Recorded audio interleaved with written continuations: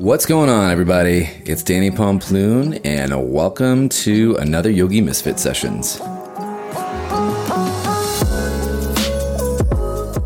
It is session 85 today. It is end of August. San Francisco actually feels like summer. I feel like I'm on fire right now. Maybe just because we're not used to actually it being so hot here in San Francisco, so I'm being a big crybaby about it. But it's pretty warm, and I don't know, I've been here for 5 years now, and I feel like it's the warmest it's been in, I don't know, ever since I've lived here. It's definitely getting hotter. But yeah, anyway, today I've got Tim Feldman on the show, and he was such an awesome, but he's got the coolest story. I mean, not the coolest story, because, but it's a pretty rad story anyway. He's got a really great story about how yoga came in and helped him out. The way that he got into it, like, I'm not even going to give it away here. You got to hear the story from him. Is super, just like unreal and really gnarly. But yeah, he was a pleasure to have on the show. Tim has done a lot for the Ashtanga community. He's really well known in the Ashtanga community. And he's just an overall really cool and rad and awesome human. And I got to connect because I've heard about him through just years of when I practiced Ashtanga, and yeah, and he's pretty cool in the yoga community like that. So yeah, it was great to have him on the show. What else? Oh yeah, don't forget, I would love for you to leave a review. We go through this every single episode. In every single episode, I ask if you could please leave a review. But it really does help the show.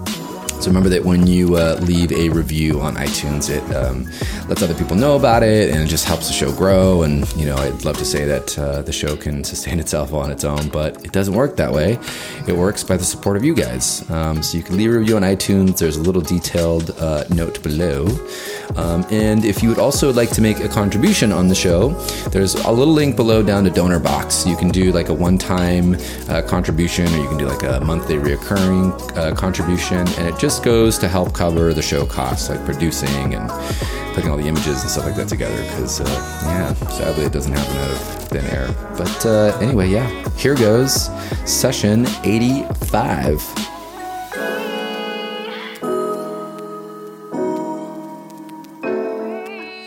All right, Tim, how you doing? Yeah, good. Thank you very much for having me here, Danny. I'm super stoked to have you on the show. I've been following your work for quite a bit now. You are definitely one of the what did I call you? I was talking to a friend. I was like, he's like the Ashtanga, like, I forgot what I called you. I was like, you're like the modern day Ashtanga, like, it was like the Ashtanga superhero or Superman or something. I forgot what it was. Better and better.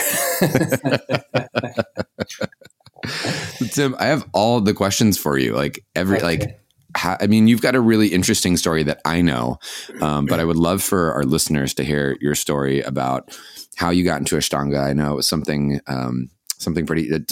really interesting happened in your life, I should say, that got you to the practice. So I'll let you take it away. Tell us about your story. All right. I assume that you refer to this accident I had when I was 25. Yep. Yeah. So let's see. When I was younger, I was a dancer. I've been trained as a professional dancer. And very early on in my work, I moved to New York City to see if I could make it there. You know, if you make it there, you can make it anywhere. This is true. Sinatra says. So, and I had a good time there, but just briefly, because a friend of mine invited me to his dance festival in Caracas, Festival de Danza Postmoderna. Mm-hmm. And after a week down there, I fell off a mountain. I fell off a ridge of a mountain and fell down 6-7 stories way too far. You know, that kind of thing. I should have died that day. I did not, by some kind of miracle. But I did break a lot of bones in my body, got scraped up completely and so forth. But I survived.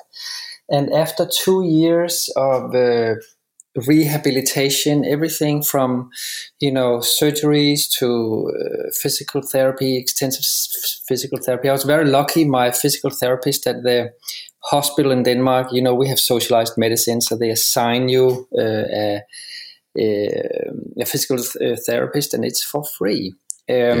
She was the assistant physical therapy of the Olympic team's physical therapist in Denmark. Oh, wow. You got lucky. I got really lucky. So, and I was very motivated to get back on my feet, and the doctor said I probably wouldn't.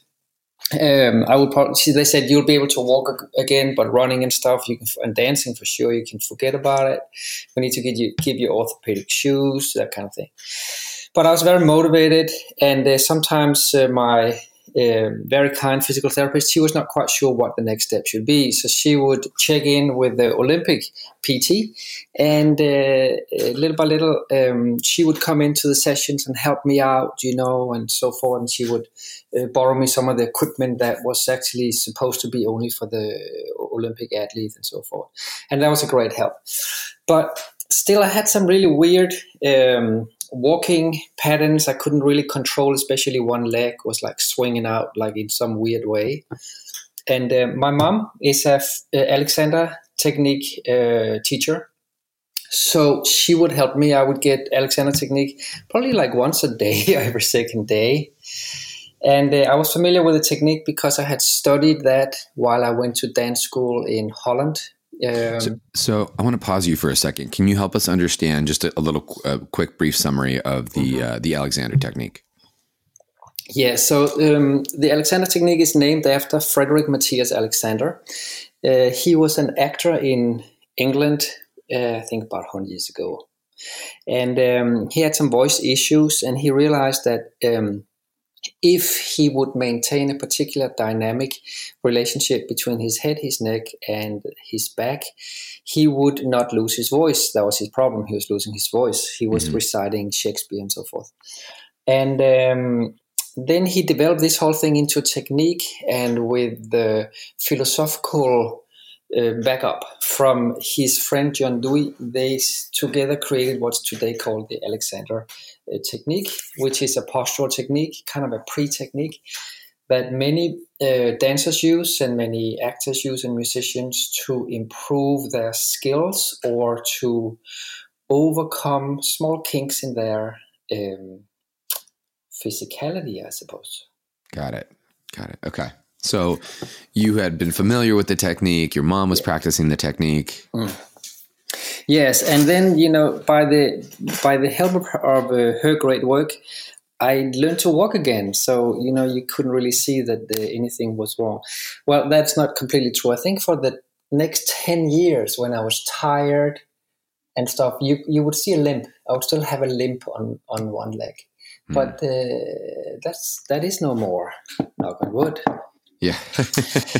And then, slowly after these 2 years of rehab, then I made it back to New York, and I got myself a job in a small dance company, and I was working there. And then I segued into choreography, which had always been my main interest. And I had the great opportunity around 95, 96 to move back to Denmark and get public funding for my work. And I did that for about 10 years, and then I let it go. And during this time, in New York, a teacher of mine over there, dance teacher, was practicing at the Jiva Mukti Yoga Center on 2nd Avenue.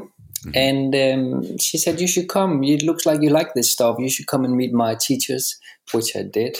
And on the first day, there was a couple of dancers from the Merce Cunningham Dance Company in the group of practitioners. I was practicing right next to Willem Dafoe, which was my big hero at the time. He just came out with, as a bad boy in Wild at Heart. Maybe you remember that movie?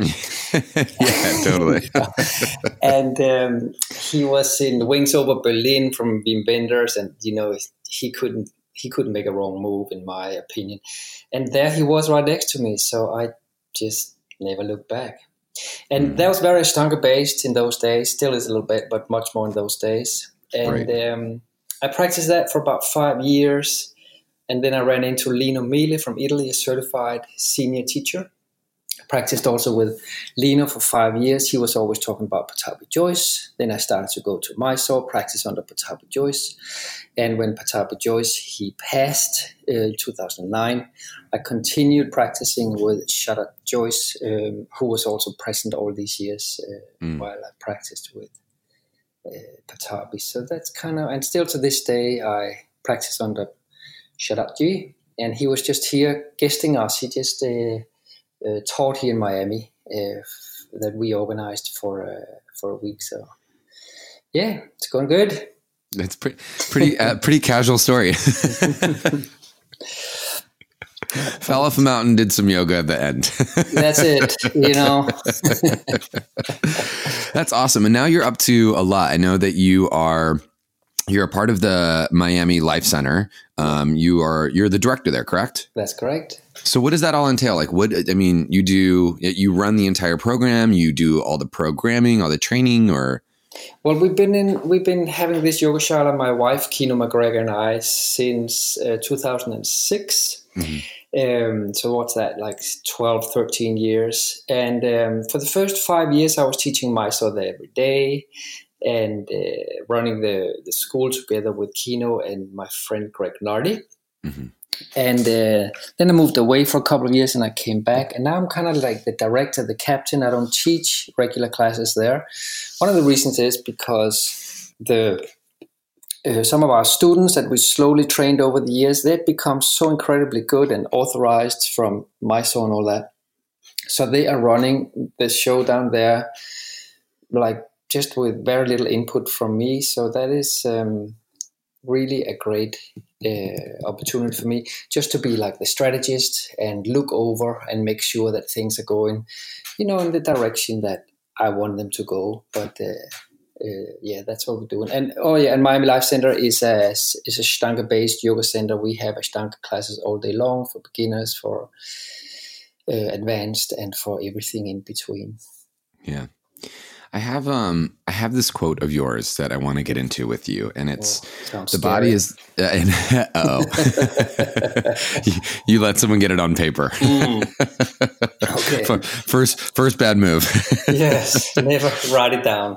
Yeah, right. Exactly. No evidence. It's under your bio. It's the body is the way to our spirit, to our true self, and that's what the asana is for. Help me understand that and what that means to you.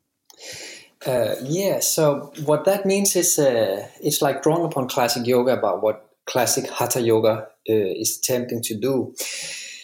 When we first start to do yoga, we probably do it for some physical reason, usually, that we want to lose a couple of pounds, or we have back pain, or that there's some kind of physical ailment that we try to embetter. And then when we practice for a while, usually what seems to happen to many, many practitioners is that there's something else that opens up, which is, for the lack of a better word, we could call it a spiritual dimension, or an very sensitive kind of emotional, mental dimension. Mm-hmm. And when that happens, then there's like some changes that begins to take root and seed in us, where we becomes more susceptible and kinder to people around us, to ourselves, that we start to be able to figure out not only what type of thoughts is going on in us and what kind of emotions is going on in us, what kind of reflections we have to our own actions and other people's actions, but also that we begin to find ways to mold and change and adjust our MOs to basically be in more harmony with ourselves and the rest of the world. Totally. And that somewhat becomes a beginning of a little bit bigger picture. And this is where I don't know what to call it. Some people call it spirit, some people call it spirituality, some people like the word God, some people just like to call it nature. I don't know what word you like or the listener prefers. But I think everyone's got a different name for it. Yeah. Whether it's divine or God or connection or source or universe. I mean, you can call it whatever. It's the thing that's bigger than you. Yes. And the whole idea is that we get to that kind of very subtle layer within ourselves through the body, which in yoga is considered a pretty like unrefined type of existence. So slowly we move from this kind of physical layer that's built of matter into a layer that is built maybe of thought and emotion, and we surpass that into a layer which is maybe spirit or soul or God or something. So that's the idea. Why Ashtanga? Why? I mean, so I was an Ashtanga practitioner for a really, really, really long time. That was when I first started yoga. I'd never gone to a yoga class ever in my life, and I was trying to go to impress somebody. And that's a great way to start. Yeah, exactly. It was perfect. And I went into a primary led class, and I remember I couldn't walk for like 3 days after. Yeah, that's how we usually start. I was something like that. Yeah. And I mean, I fell in love with the discipline of it. I fell in love with the repetition. Like I knew what I was going to get. I knew what to expect. I still had no idea what I was doing, for even, I would say the first year. I just kind of, went and showed up and did it. And it wasn't until afterwards, where I started to understand what yoga was. And I think it was like my third or fourth yoga class or something like that. Tim Miller had come and put me into this weird pretzel shape, and I had no idea who he was. And I had no idea who he was and didn't really care either. I was just like, okay, sure. I'm bendy. I can do this. But why, for me personally, why I love Ashtanga and still, I'll still come back and flirt with Ashtanga is what I like to say. I don't go to Mysore as much, but I just love the familiarity of it, and I love the quiet community of it. I love that we all get to go and do our thing, and and still be there with each other, although it's kind of like supporting each other from a distance. Yeah. But why Ashtanga for you, and why has it, why have you continued with it, and why have you, continued to share the practice of Ashtanga? Why it's a big part of your life? Well, I think personally for me, I started with the yoga style, the Jivamukti, the early Jivamukti style, which is a kind of vinyasa based class style, which is built on Ashtanga yoga. It's a moving style. And coming from dance, it just felt so natural for me to do it that way. Mm-hmm. And at my first experience was that I was able to let go of the whole idea of performing and people watching me. I felt like I put my little mat down there on the floor, my little piece of plastic, and then that was my oasis where I could just focus on myself. I didn't have a teacher that would, beat me up. I didn't have an audience that would expect certain things from me. So for me, it became a very attractive and meditative place to go, I think from the very beginning, while still working in a modality of using my body in a movement way, which I was used to. And as I continued with that, then, as I mentioned before, then other things started to happen. I started to have experiences of either emotional or mental or of a spiritual or mystical type that would make me go, what's going on here? There's more to this than I first thought. Right. And I felt that the way that the Ashtanga Yoga series are constructed worked really well for me. Like I really like the discipline. I can be quite lazy, and if I don't have someone in front of me that says do this and do that, then sometimes I just don't do anything. Welcome to being human. Yeah, man, it just becomes more coffee on the sofa and Netflix, right? Right, exactly, yeah. And you probably know the Ashtanga kind of takes you out of that a little bit. You can't do Ashtanga yoga if you're attached to your sofa. No, there's no way. There's just no way. So I think just for me personally to have that kind of grid to line up with is immensely useful. I think it's a powerful tool for a lot of people as well if they're new to any practice, just to have something. One of the reasons I love Ashtanga is because of the repetition, and what we forget a lot about. And don't get me wrong, like I'm a vinyasa based teacher, and I love it, and I love that I get to play around and change things up, and fun.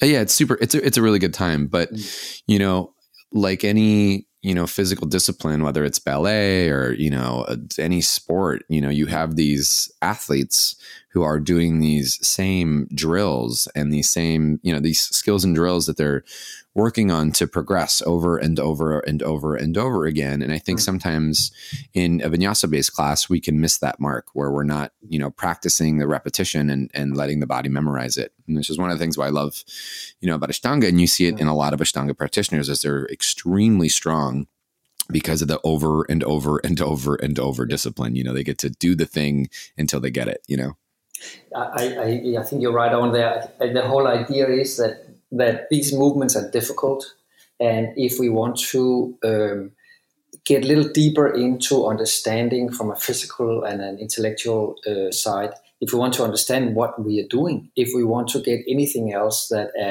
you could say superficial idea of what it is, you need to do it again and again and again and again. Now, as you say, like what I can sometimes miss a little bit, coming from being a dancer before and working with art and creativity and movement in space, I can sometimes,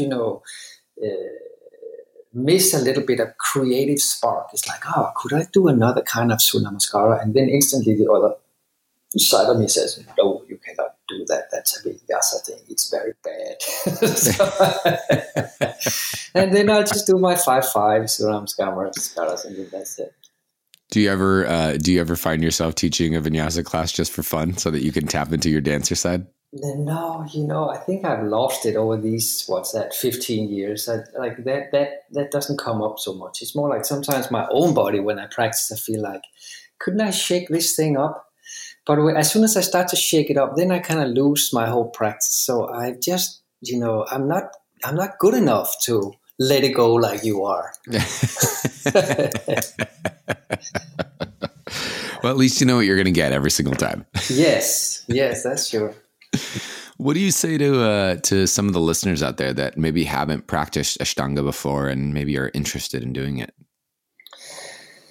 Well, give it a try. If you're curious about it, then try to find the best teacher in your vicinity.